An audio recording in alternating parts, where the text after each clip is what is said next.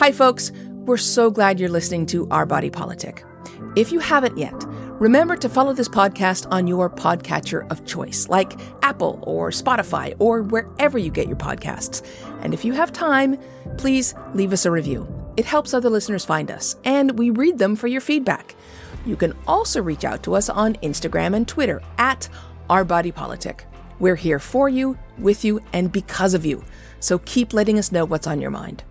We'd also love for you to join in financially supporting the show if you're able. You can find out more at ourbodypolitic.com/donate. Thanks for listening. This is Our Body Politic. I'm guest host Celeste Headlee, journalist and best-selling author, sitting in for Farai Chideya. Black musicians have been a powerful and often unrecognized force in the classical music canon. On our show, we're talking with some of today's leading artists about their work and what it'll take for BIPOC musicians to finally be heard by everyone. But first, what makes classical music classical? Is it a powerful crescendo or complicated scale structure? Or is it something else?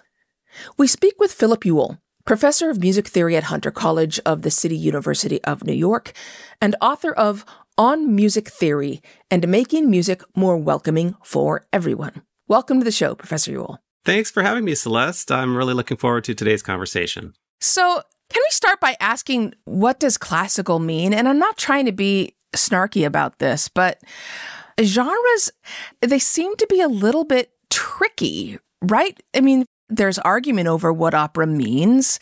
There's argument over what is jazz versus what is classical. What is classical music? Yeah, that's a tough one, Celeste. It's, of course, different things in different traditions. So in Iran, for instance, in India, they have classical music traditions and they use the word classical, at least in English translation. So in that very broad sense, I think classical music would just be what is sometimes called highbrow music, sophisticated music. And in a European sense, classical music, of course, would feature, as you know, composers like Mozart, Beethoven, and Bach, etc. But classical music is a very, very broad topic. It's a very difficult thing to pin down. There's always been a racial aspect to that label of classical. Yep. It was used to sort of exclude groups of people. And I know this from my own family history that it was used to separate people who were considered to be educated from those who were not educated and people who were natural talents, tabula rasas, versus those who were steeped in history and came from the traditions of Johann Sebastian Bach and Beethoven, etc., etc. Those were classical musicians who knew their craft versus somebody like Duke Ellington, who was talented but only knew popular music. And so to a certain extent, those who were black and brown could be listened to in a jazz club, but there would have been quite a scandal if they were brought to Carnegie Hall. And there was a scandal when they appeared in Carnegie Hall. Do you think there's still that sense to that word classical? I think yes. I think to a large extent, yes. Here I would cite my friend and colleague, Kara Thurman, and her wonderful book, Singing Like Germans, where she unpacks a lot of classical music, especially the Africans who traveled to Germany to study and how they were perceived there, how they were received there. And just generally the idea that the dissonance that it causes in a white framework to see a black pianist like Hazel Harrington, for instance, the first black to play with the Berlin Philharmonic. There is a cognitive dissonance for the audience. Why is that?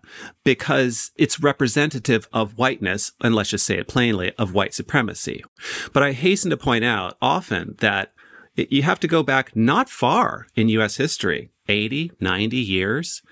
And the reason why white composers like Mozart and Bach were better, it's because of their whiteness. And the white men who promoted those composers said so out just explicitly. John Powell, Percy Grainger, Carl Ruggles, a long list of musicians in this country, Howard Hanson, George Eastman, Carl Seashore, all white men who would not have shied away for a second to talk about the inferiority of blackness, the superiority of whiteness, and how and why we need to keep Bach, Mozart, and Beethoven up on their hallowed hilltop, because this is, quote unquote, the best music of the world, even though it represents, I often say, not even 0.1% of the world's music. However, if you believe deeply in two things, white supremacy and patriarchy. If you believe those two things, you can claim that Beethoven and Brahms were the two best composers who ever wrote music on planet Earth. I don't believe that. I just think that they were really quite interesting composers, actually. You are a professor of music theory, and I thought of music theory the way that mathematicians, I assume, think about math.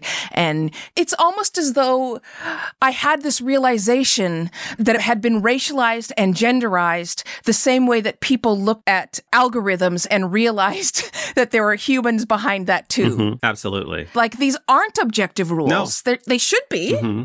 But I don't think that practically they actually can be. In fact, I don't even think they practically can be for math. And I speak with a little experience here. My dad was a number theorist, a mathematician. He has a PhD from UCLA. And I myself was this very annoying math whiz growing up. I won't get into that.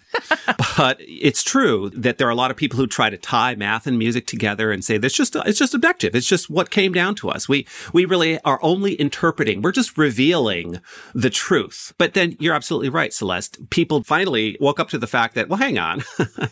We use the word Europe and European to describe classical music often, when in fact we're talking about Germany, France, and Italy. And that's it. And we're not even talking about the complete countries. We're talking about Vienna and Berlin and Paris and Venice. Well, we're barely talking about Rome, actually. So just think about that. We're talking about 1 to 2% of the European continent, literally. And we call it European music. We call it classical music. And I actually just bluntly, I call it white music, because that's the mythology that's been attached to classical music in the United States. And we should call it that because that's the way it was conceived. And we should also call it male because that's the way it was conceived. And then we should allow our students to mull over all of these things as they wend their way through our systems of music education. You have talked about how explicit this becomes. John Powell was at one point one of the most famous composers in the United States, and he was a blatant link between white supremacy and classical music. Can you talk about that? Oh, absolutely. Yeah. He studied piano in Vienna, by the way, turn of the century. So he went to the homeland. Oh, I didn't know that. When you know the work of John Powell, who was literally one of the authors of the Racial Integrity Act in Virginia in 1924. Which gave us the quote-unquote one-drop rule, which meant that if you had 1 drop of Negro blood, you were quote-unquote colored. So obviously you, Celeste, and I were both colored people because we both have one, at least one. I have way more than a drop. Well, I got a couple of drops in me. But he was very important, and he wrote this piece called the Negro Rhapsody, so Rhapsody Negra, it's either French or in Italian. And he essentially profited off of Blackness, because, I'm going to use some Black musical genres in this symphony. Whereas behind the scenes, he was a hardcore white supremacist of, exactly 100 years ago. And he was really into promoting bluegrass and Appalachian music as a great American music, completely oblivious to the fact that the banjo is an African instrument. So he was extremely influential. Can you separate the music from this history? I mean, in other words, can you separate Wagner from the way it was sometimes used in Nazi circles? Can you separate John Powell from his white supremacy? Can you separate the musician from their beliefs? Can we separate the art from what are sometimes called monstrous men, or as I like to call them, men? So can we separate it? Actually, I find it extremely hard to separate. Me too. To actually do that. So I don't know the answer to that question. I think the best way I could answer it is through the words of my colleague, Will Cheng, who teaches at Dartmouth. He wrote a great piece for the Chronicle of Higher Education, Why I Still Teach R. Kelly and Michael Jackson to my students. And I do it because I want them to realize that we can be influenced by these people and we can fall under their spell even. And we can't allow ourselves to be so invested in any one name. Like, for example, in music theory, there are many people who became too invested in Heinrich Schenker as a figure, as a person, and they deified him and they put him on this inscrutable place that he never should have been there, right? So I think that there is a worth still to engaging with the work of these people. Sometimes the work is very beautiful, but we have to always keep in mind what they were outside, because that's part of who they were too, and that's part of who their art is as well. So let me ask you one more question before we end. And Heinrich Schenker is a great way into this. Heinrich Schenker, for our listeners, was incredibly important to music theory, kind of seminal music theorist. Mm-hmm. Almost every still musician at some point learns about Heinrich Schenker, a famous anti-Semite. Yep. He who himself was Jewish. Yes. And my grandfather was shut out of doors his entire life because of his color. He was insulted and lost income. Troubled Island was closed because he and Langston Hughes, after 6 days of standing ovations because of his color. 1949, yep. And let me ask you the question that I was too young when he passed away to ask him. Why keep doing this in this industry that doesn't want us? Yeah, that's a really tough one, Celeste. I do often think to myself that sometimes Blackness and music theory, for example, it's kind of an oil and water situation. It's just they're not compatible. Still, I'm not saying that they never can be, but despite the fact that there are quite legitimate attempts to, alleviate that incompatibility. They exist. People out there are doing really great things, but it's still just the dismissiveness of the anti-Blackness, the interminable, out-of-hand denigration, which is still there when academic music deals with Blackness. It kind of is I am pessimistic at times, I have to be honest. But the optimism happens when I think of the hundreds and thousands of younger scholars, and I see how eagerly they want to make these changes and how they're pressuring the power structures. Then I have a great deal of optimism, because I can see and I can hear and I know that there are people out there who want to make these changes. Dr. Philip Ewell, professor of music theory at Hunter College of the City University of New York, thank you so much for joining me. Celeste, thanks for having me. This was fun. Classical music has long overlooked or ignored the work of non-white and female composers. But the new wave of academics and performers is hoping to bring the music of BIPOC artists to the stage and into the classrooms of universities and conservatories. One of those academics is Hunter College professor and award-winning harpist Ashley Jackson, who says her doctoral research into the legendary Black female composer Margaret Bonds became a pivotal point in her development as an artist.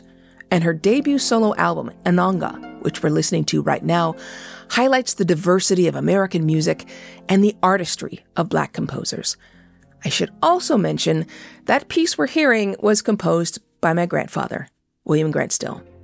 Ashley Jackson joins me now. Ashley, thank you so much for being on the show.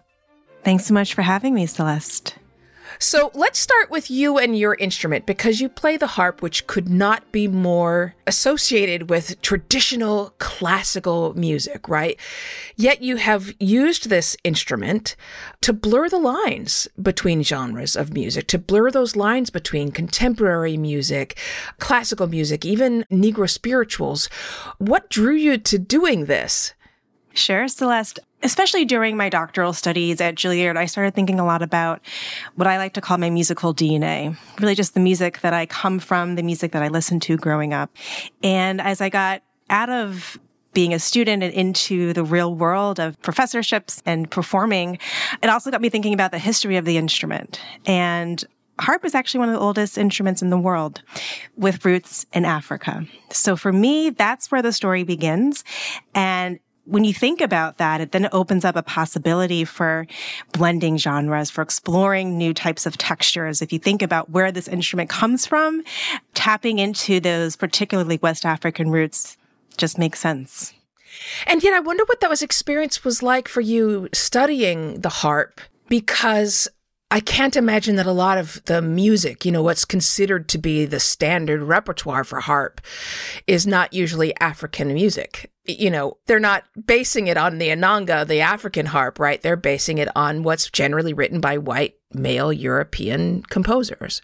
Sure. And so for really all of my time as a student, undergrad through my doctoral studies, I really felt like I was living in two different musical worlds. I had the music that I studied in conservatories and the music that I loved. I loved studying Bach. I loved studying Debussy. But I also had the music that I grew up listening to, jazz, soul music, and gospel. As I got more focused in my career, I just always looked for ways to meld those two worlds together because all music speaks to all of us and taps on all emotions that we all feel. So regardless of the genre, I think music has the ability to move. And so that's what encourages me to just keep opening up the repertoire and expanding what our definition of classical music. How do you address this white racial framework, especially with your students, those who don't understand what European classical music owes to other parts of the world? Since I've been teaching at Hunter specifically, I've been fortunate to teach a variety of courses. So I've taught chamber music, but I've also taught large intro music history classes. And particularly in those, my students are predominantly non-majors. That's actually an opportunity for me to perhaps flip the script. And so what I'll do is at the beginning of those semesters, I'll ask them, what's the first word that they think of when they hear classical music? Because that just kind of lets me know where I have to start and what I have to break down. And with those responses, I challenged myself to make sure that with every lesson, every time I showed up in the classroom, I was not only presenting, quote unquote, the standards, but alongside the music of Margaret Bonds, alongside the music from the Civil Rights Movement, because we can learn just as much about music history and history from those composers as well as the ones who've been deemed the standard. You wrote a really great piece for PBS that was called Envisioning an Anti-Racist Future in Classical Music. And you talked about an exercise you use with first-year students when you begin to talk about opera. Can you tell us a little bit about that exercise and what it's taught you about classical music and Gen Z? Yes. And so it's very similar to my exercise with the music history students. What the goal of the opera section is to eventually help non-music majors feel comfortable talking about Porgy and Bess and Troubled Island. Those are the two operas that we discuss. Before we get there, I want first to understand their conceptions of opera. So I ask them, what do you think about when you hear the word opera? There's hesitancy about opera. It's often not in English. The tickets are very expensive. So, the typical barriers that we would assume for our Gen Z students. And then after that, the following week, I break them up into groups and I have them design their own operas, with the goal being that they pitch it to a fictitious board of trustees, which is made up of, 4 or 5 students of their peers. And this is for them to have some sort of buy-in. And it also tells me as their professor and as a performer, the stories that matter to them, the music that they want to hear. Because I ask them lots of questions. What's the story? Who are the characters? What's the music? What's the marketing? Who were you trying to attract? And really interesting conversations come up, particularly around access and around the music itself. They want to hear music of their time, the music that they're listening to, and they want to be able to go with their friends. So it teaches me a lot, and it varies even year to year. It's just been, I thank my students constantly for teaching me, how to stay relevant and speak to as many different audiences as a performer. It seems like it's a big challenge because one of the things that sort of distinguishes classical music is the fact that we think of it as timeless. We think of it as music that has been so well crafted that it will stand the test of time. And yet you're trying to teach this to students who want to hear their own music. So how do you teach this music that is centuries old and that to them maybe doesn't feel relevant? Sure. The whole class, the semester itself I'm asking my students to look at different art forms in New York City and focusing on the neighborhood of Harlem and, its surroundings. And so I have them begin the semester by going up to different sub-neighborhoods of Harlem, talking to the people, so that once we get into the history of the Harlem Renaissance and, such historical works as Porgy and Bess and Troubled Island, they can begin to see that there might be some connections, right? That's the beautiful thing, is that music that's written 300 years ago still speak to us. Okay, why is that? And it's emotional content. That's what it's all about. We're constantly moving between the present and the past and looking for the multiple ways in which there are connections between past and present. People may not recognize the name Troubled Island. Porgy and Bess, I think it was premiered in the mid-1930s. By Gershwin, of course. Troubled Island is an opera my grandfather, William Gride Still, wrote with Langston Hughes, based on a play Langston Hughes wrote, and that was premiered in 1949, based on the story of the revolution in Haiti. This is a really good point to talk about, say, Porgy and Bess, because I want to talk about tokenizing and othering. How do you teach these things to people who don't belong to those communities and have them write papers about them and analyze them without crossing that line? It's tricky, but that's part of the learning process, right? We're going to have different opinions about things because these are non-majors and these are freshman students in their first semesters. We're not looking very closely at the music. We focus more on reception history. So, for example, why Porgy and Bess is still part of the standard repertoire and what happened with Troubled Island after its premiere. I just go back to that first assignment where I had them go to Harlem and talk to the people there. It's about connections. There are more things that connect us than divide us. I believe that wholeheartedly, and that's where I'm coming from when I teach works like this. Ashley Jackson, harpist, Hunter College professor, thank you so much for joining us. Thanks for having me, Celeste.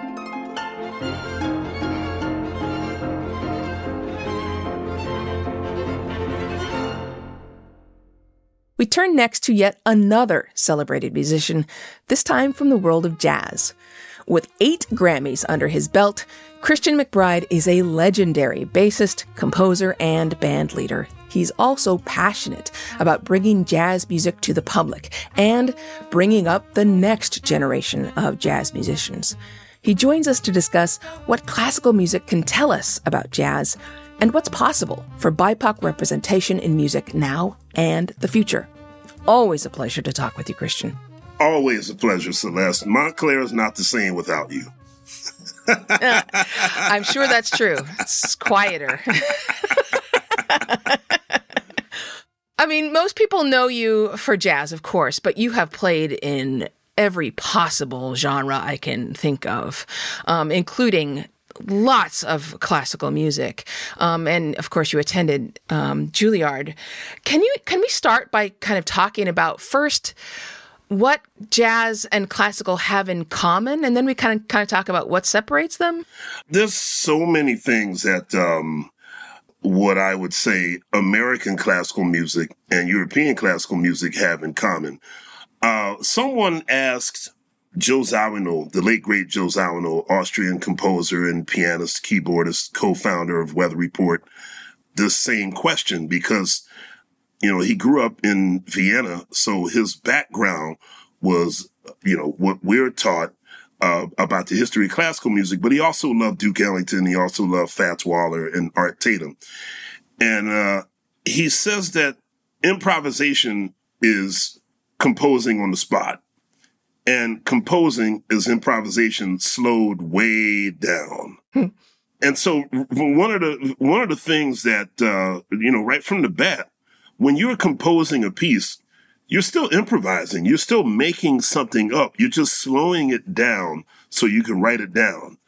But when you're improvising, that process is not written down. It's just coming to you as it comes. And that's one of the first things that I can think of. But I can also draw a parallel to when jazz started to make a turn toward more expansive harmonies. This started happening in the 40s and early 50s.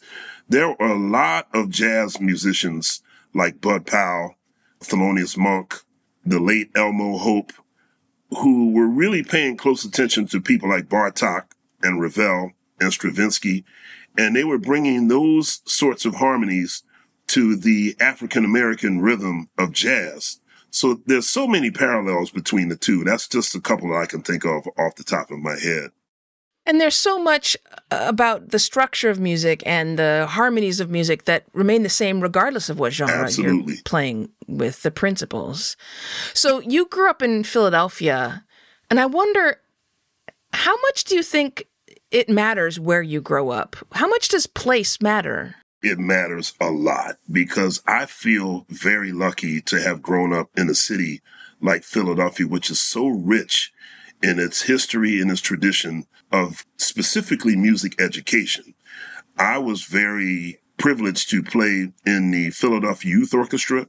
I played in the Temple University Youth Chamber Orchestra, which actually didn't have real need for a bass, but they put me in it anyway. You know, it said, we just think you would be able to bring some serious bottom to this orchestra. And they just had me playing cello parts most of the time, you know, back when I could do that.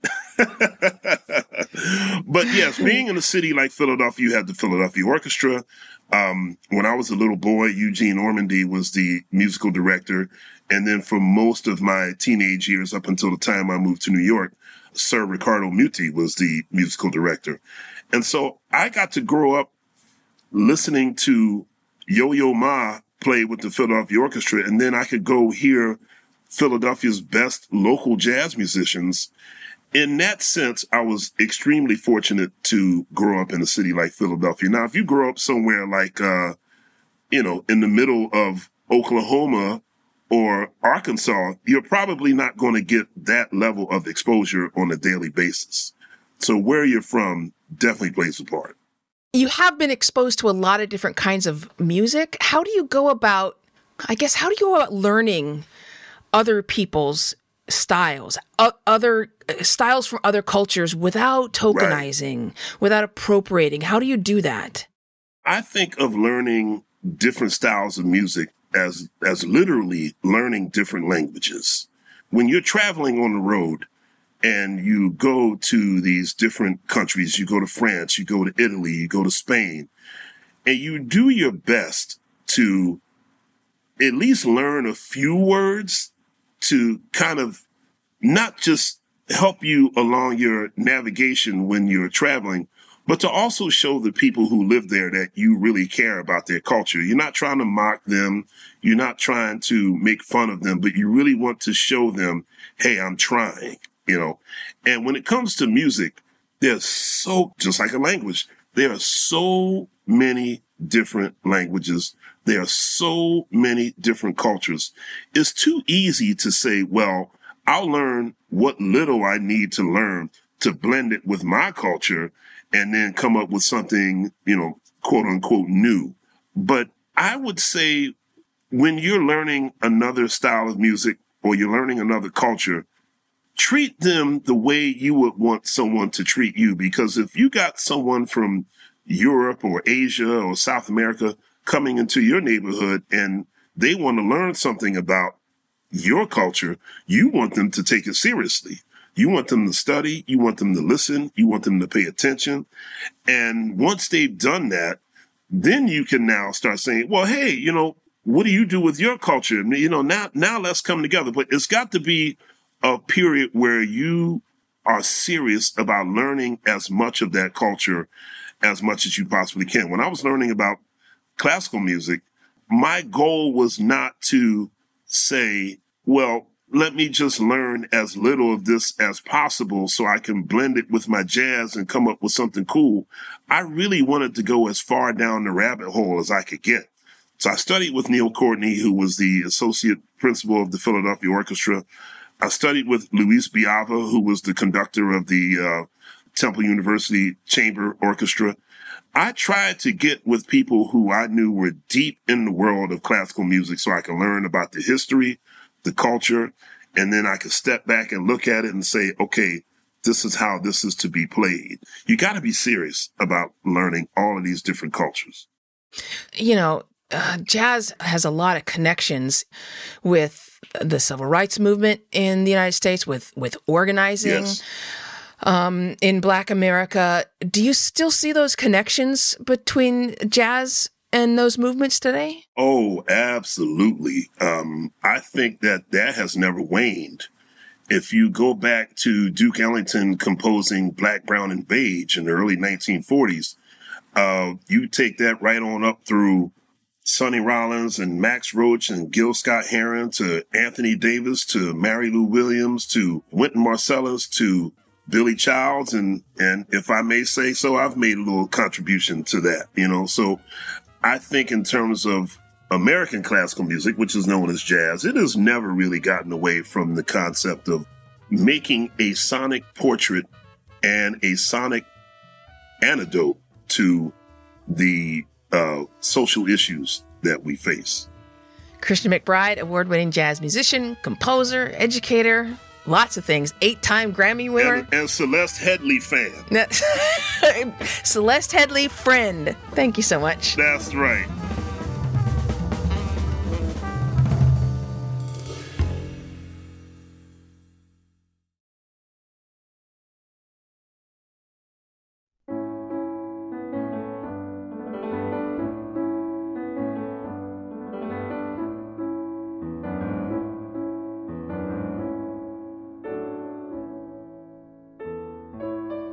This is Our Body Politic. I'm Celeste Headlee, sitting in for Farai Chideya.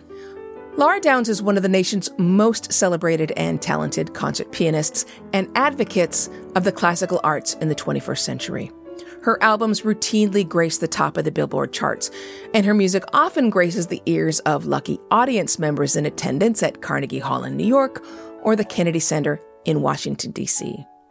When she was younger, there was a moment when archaeology called out to her. But Lara dreamed of becoming a concert pianist. And today, in some ways, she now does both. Her music excavates and lifts up the lost or ignored compositions of classical Black composers like Florence Price, Margaret Bonds, and Scott Joplin. And her NPR video series, Amplify, makes space for Black artists creating today. Joining me to talk about her love of music, her exploration of Black compositional history, and the changes needed to create an equitable classical music industry is renowned classical pianist Lara Downes. Lara, welcome to Our Body Politic. Thank you. It is amazing to be here. So watching you play is an experience in the same way that hearing you play is, especially something like Belief in Spring, Franz Schubert. You have a sense of movement that flows in the same way as, say, the flow of water.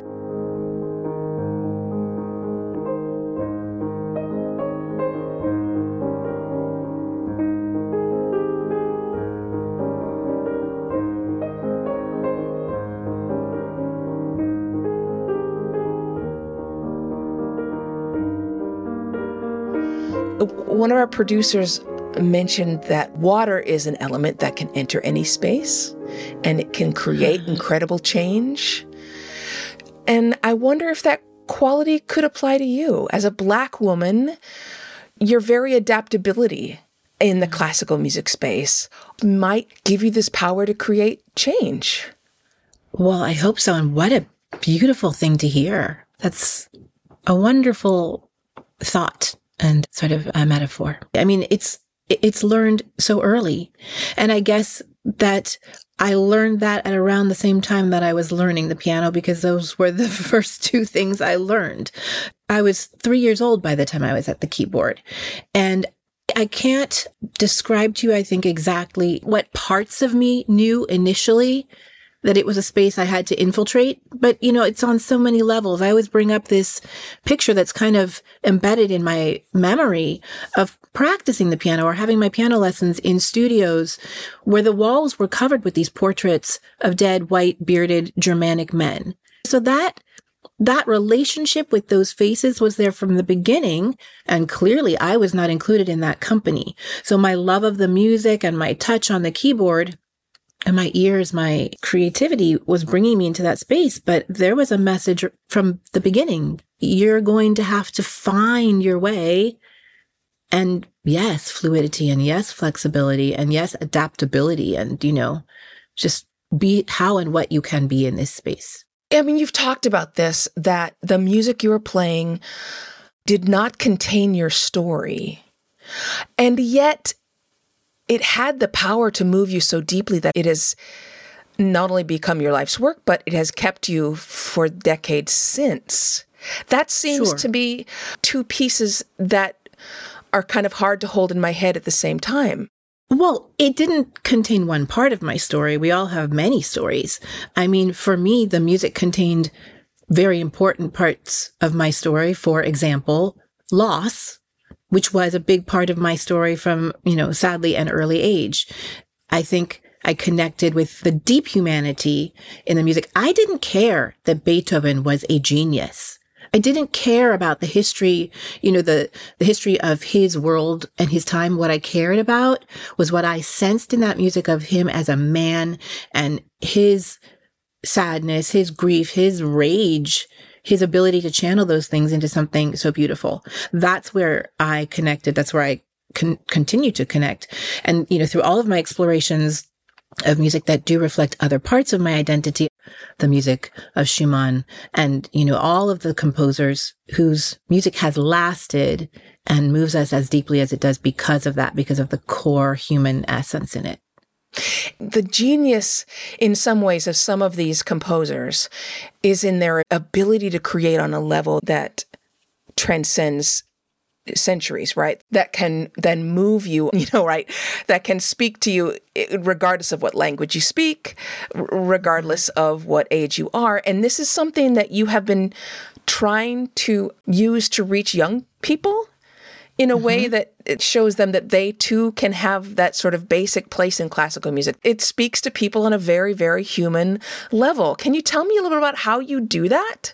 It's a process of stripping away artificial constructs that we've put in the way, that get in the way of people just hearing and feeling this music. I mean, I think that for the longest time now, the education piece of classical music has been so focused on great man, great genius, marble bust on shelf, all of these things that are old and dusty and immediately can just turn you away, deflect you from the essence of the music. So it's really stripping that away. It's listen for the love, listen for the pain, and then finding the points of connection, which again, of course, we all have, because one human life is not that different from another. We experience the same things in our lifespan.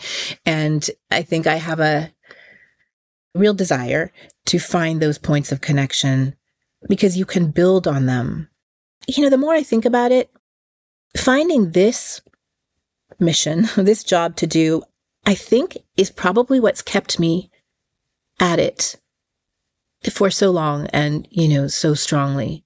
Because you start performing and you love having an audience in the room with you that is a knowledgeable audience that is there because they want to be, and they can afford the ticket price, and they can have an informed, educated conversation with you about the music you've played. But I remember the first times that I stepped outside of that space, and I'm a baby pianist at this point, and I'm doing little concerts wherever they'll have me. And there was this super tangential thing that was called an outreach. I did not understand what we were doing. Why am I going into this school? Why am I going to this school gym and playing this broken piano for these kids who are restless? But then the moment that I found the seed of a connection with those kids, and I found the words I could speak and the way I could present the music that would turn on the lights for them, that would draw them in, I was like, oh, this is actually why I'm here in the first place. This is why I was in the fancy room. So I can be in this room. Because to create this connection, to create this new landscape of understanding and awareness, to me was exhilarating and beautiful. I mean, I got to say, towards the end of my grandfather's life, when he had been sort of cruelly rejected by the classical music world, he ended up going into schools and teaching this young school audience because he said, these kids, they don't care what color I am. They just love what I'm bringing to them. You have been doing a lot of work in Detroit. Tell me about an experience you've had with the young people in Detroit that has stuck with you. one of the best of all these years. So this is now 2 years ago, I guess, just when orchestras were coming back. And I was in Detroit playing with the orchestra, the Florence Price Concerto, which is a piece I play a lot. I don't think that they had done it before on a main stage concert, so it was kind of a big deal. And it was just wonderful to be back with orchestras and in that beautiful hall in Detroit. We were coming out of the pandemic, so they were able to bring kids back into the hall. The first school concerts they had done since 2020. And so they bust in all these kids, and it's Detroit, and they were mostly all Black and brown kids. And we had decided that I would play the concerto, and we divided it up into its 3 sections, and I introduced each one. And it was just really wonderful. I mean, I think the kids were excited to be there. They were excited to be, somewhere, anywhere. And I was able to tell stories about Florence Price and her life and her place in this history. I could tell, I was pulling them in quickly. But when we got to the last section of that piece is a Juba dance. And I explained to them, here's this woman 100 years ago with absolutely no entry into this space that she wants so badly to belong in. And, she's sending her scores to the Boston Symphony and Chicago and everywhere. She wants to be heard on these great stages. And she is beautifully trained. She's gone to the New England Conservatory. She can write however she wants. She could write your perfect post-romantic Dvorak-informed symphony. But what does she do? She chooses to write a Juba dance. And so what she's saying is, I want to enter this space and I want to bring my ancestors with me. I want to bring my story with me, my true self with me. And by saying that, she's saying, you're telling me I don't belong here. I do. This story is important. And I said this to the kids and I said, we all belong here. All of our stories are important. And there was this big round of applause and it was just a beautiful end to the concert. And then I went back to my dressing room and that's when it hit me that for those kids to enter into this iconic American arts space for the first time. And not to hear Peter and the Wolf, and I love Peter and the Wolf, but not to hear something that does not on its face represent them, but instead to be welcomed in as part of a living history.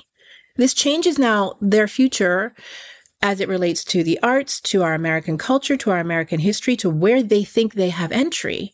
And I just sat there for a minute and absorbed the magnitude of that. Let's talk about Florence Price a little more. This is a name that is being heard more and more, thank goodness, but that's largely owing to academics who have been so insistent that people say it more, and artists like you and Althea Waits and other pianists and musicians who have insisted that this music needs to be heard. Tell us about Florence Price and why we have not heard her music. And if people haven't heard her music, start with the Juba, because if you want to talk about bringing Black joy into a concert hall, that is a great piece of music. Right. Yeah, but tell us about her. I mean, fascinating woman, born in Little Rock, migrated north to Chicago, part of the migration, and really made herself a presence there. It was such a time, Chicago in the 30s. There was a whole world of art and music to be part of as a Black woman, as a Black artist. And she did everything that one could do in that space, and she wanted more. She sort of claimed her place in the history books because she won this composition competition in Chicago called the Wanamaker Competition. And her prize, along with a cash prize, her symphony in E minor was played by the Chicago Symphony Orchestra. And that was the first time that music by a Black woman had been played by one of our major orchestras. And, that sounds like the happy ending to a story, but it wasn't. She wasn't able to achieve what she wanted to in her lifetime. And then after she died in 1953, tastes were changing, right? The classical music world was moving quickly away from this sort of populist, melody. Melody. Thank you. Yeah. Moving into serialism and what frankly was an academic and very white style, which was very controlled by white men. And there wasn't any space for this fusion of American sounds that had been popular in the 30s and had been promoted ever since Dvorak came to America in the late 1800s and said, hey, people, this is what Black your American music is American music. Yes. Yeah. And that was really the ending of that chapter, very sadly for very many people, including your grandfather. So when she died, a large part of the reason that her music was forgotten was that her music was lost.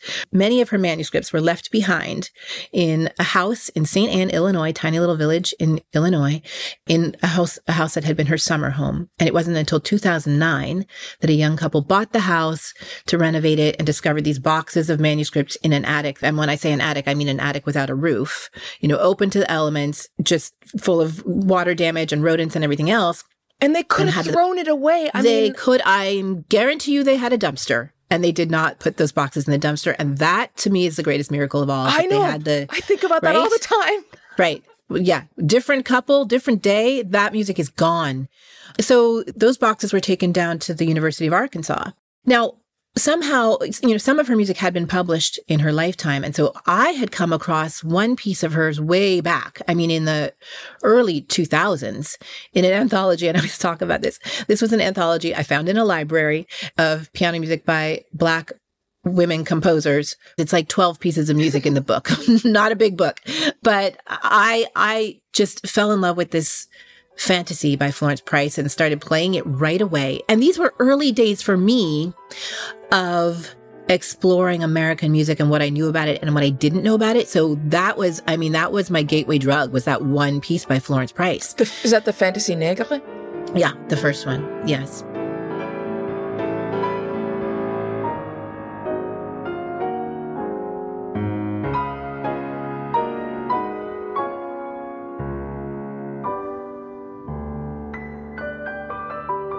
And I remember so well the first time I played that for an audience and heard truly the gasps of recognition, of delight, of just, this is something new, but it's not new.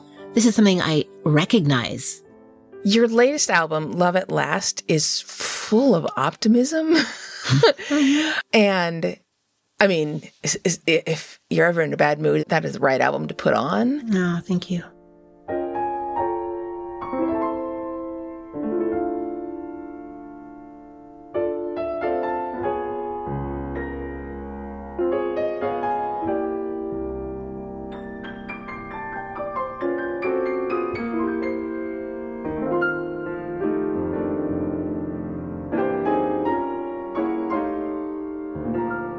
Is it a reflection of sort of your inner monologue?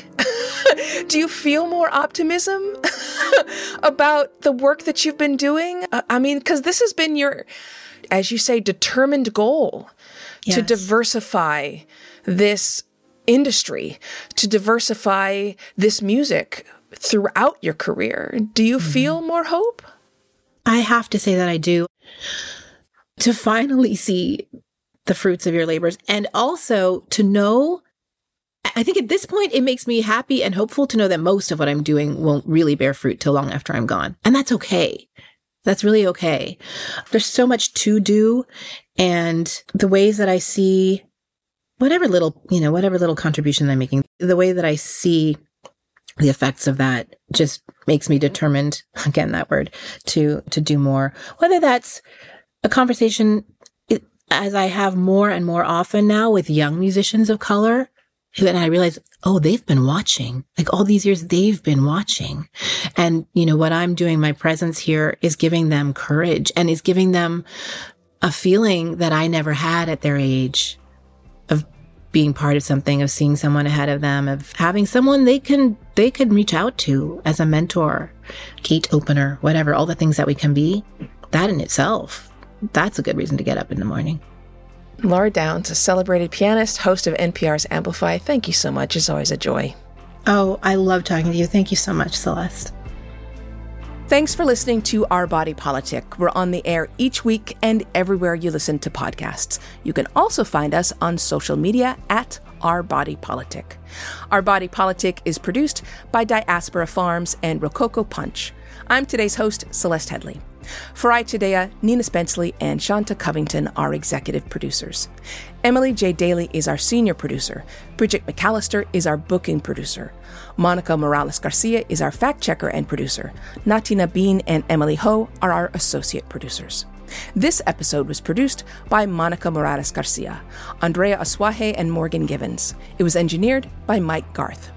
This program is produced with support from the Luce Foundation, Open Society Foundation, Ford Foundation, Craig Newmark Philanthropies, the Charles and Lynn Schusterman Family Philanthropies, Democracy Fund, the Harness Foundation, Compton Foundation, the Heising Simons Foundation, the Be Me Community, Katie McGrath and J.J. Abrams Family Foundation, the Pop Culture Collaborative, and from generous contributions from listeners like you.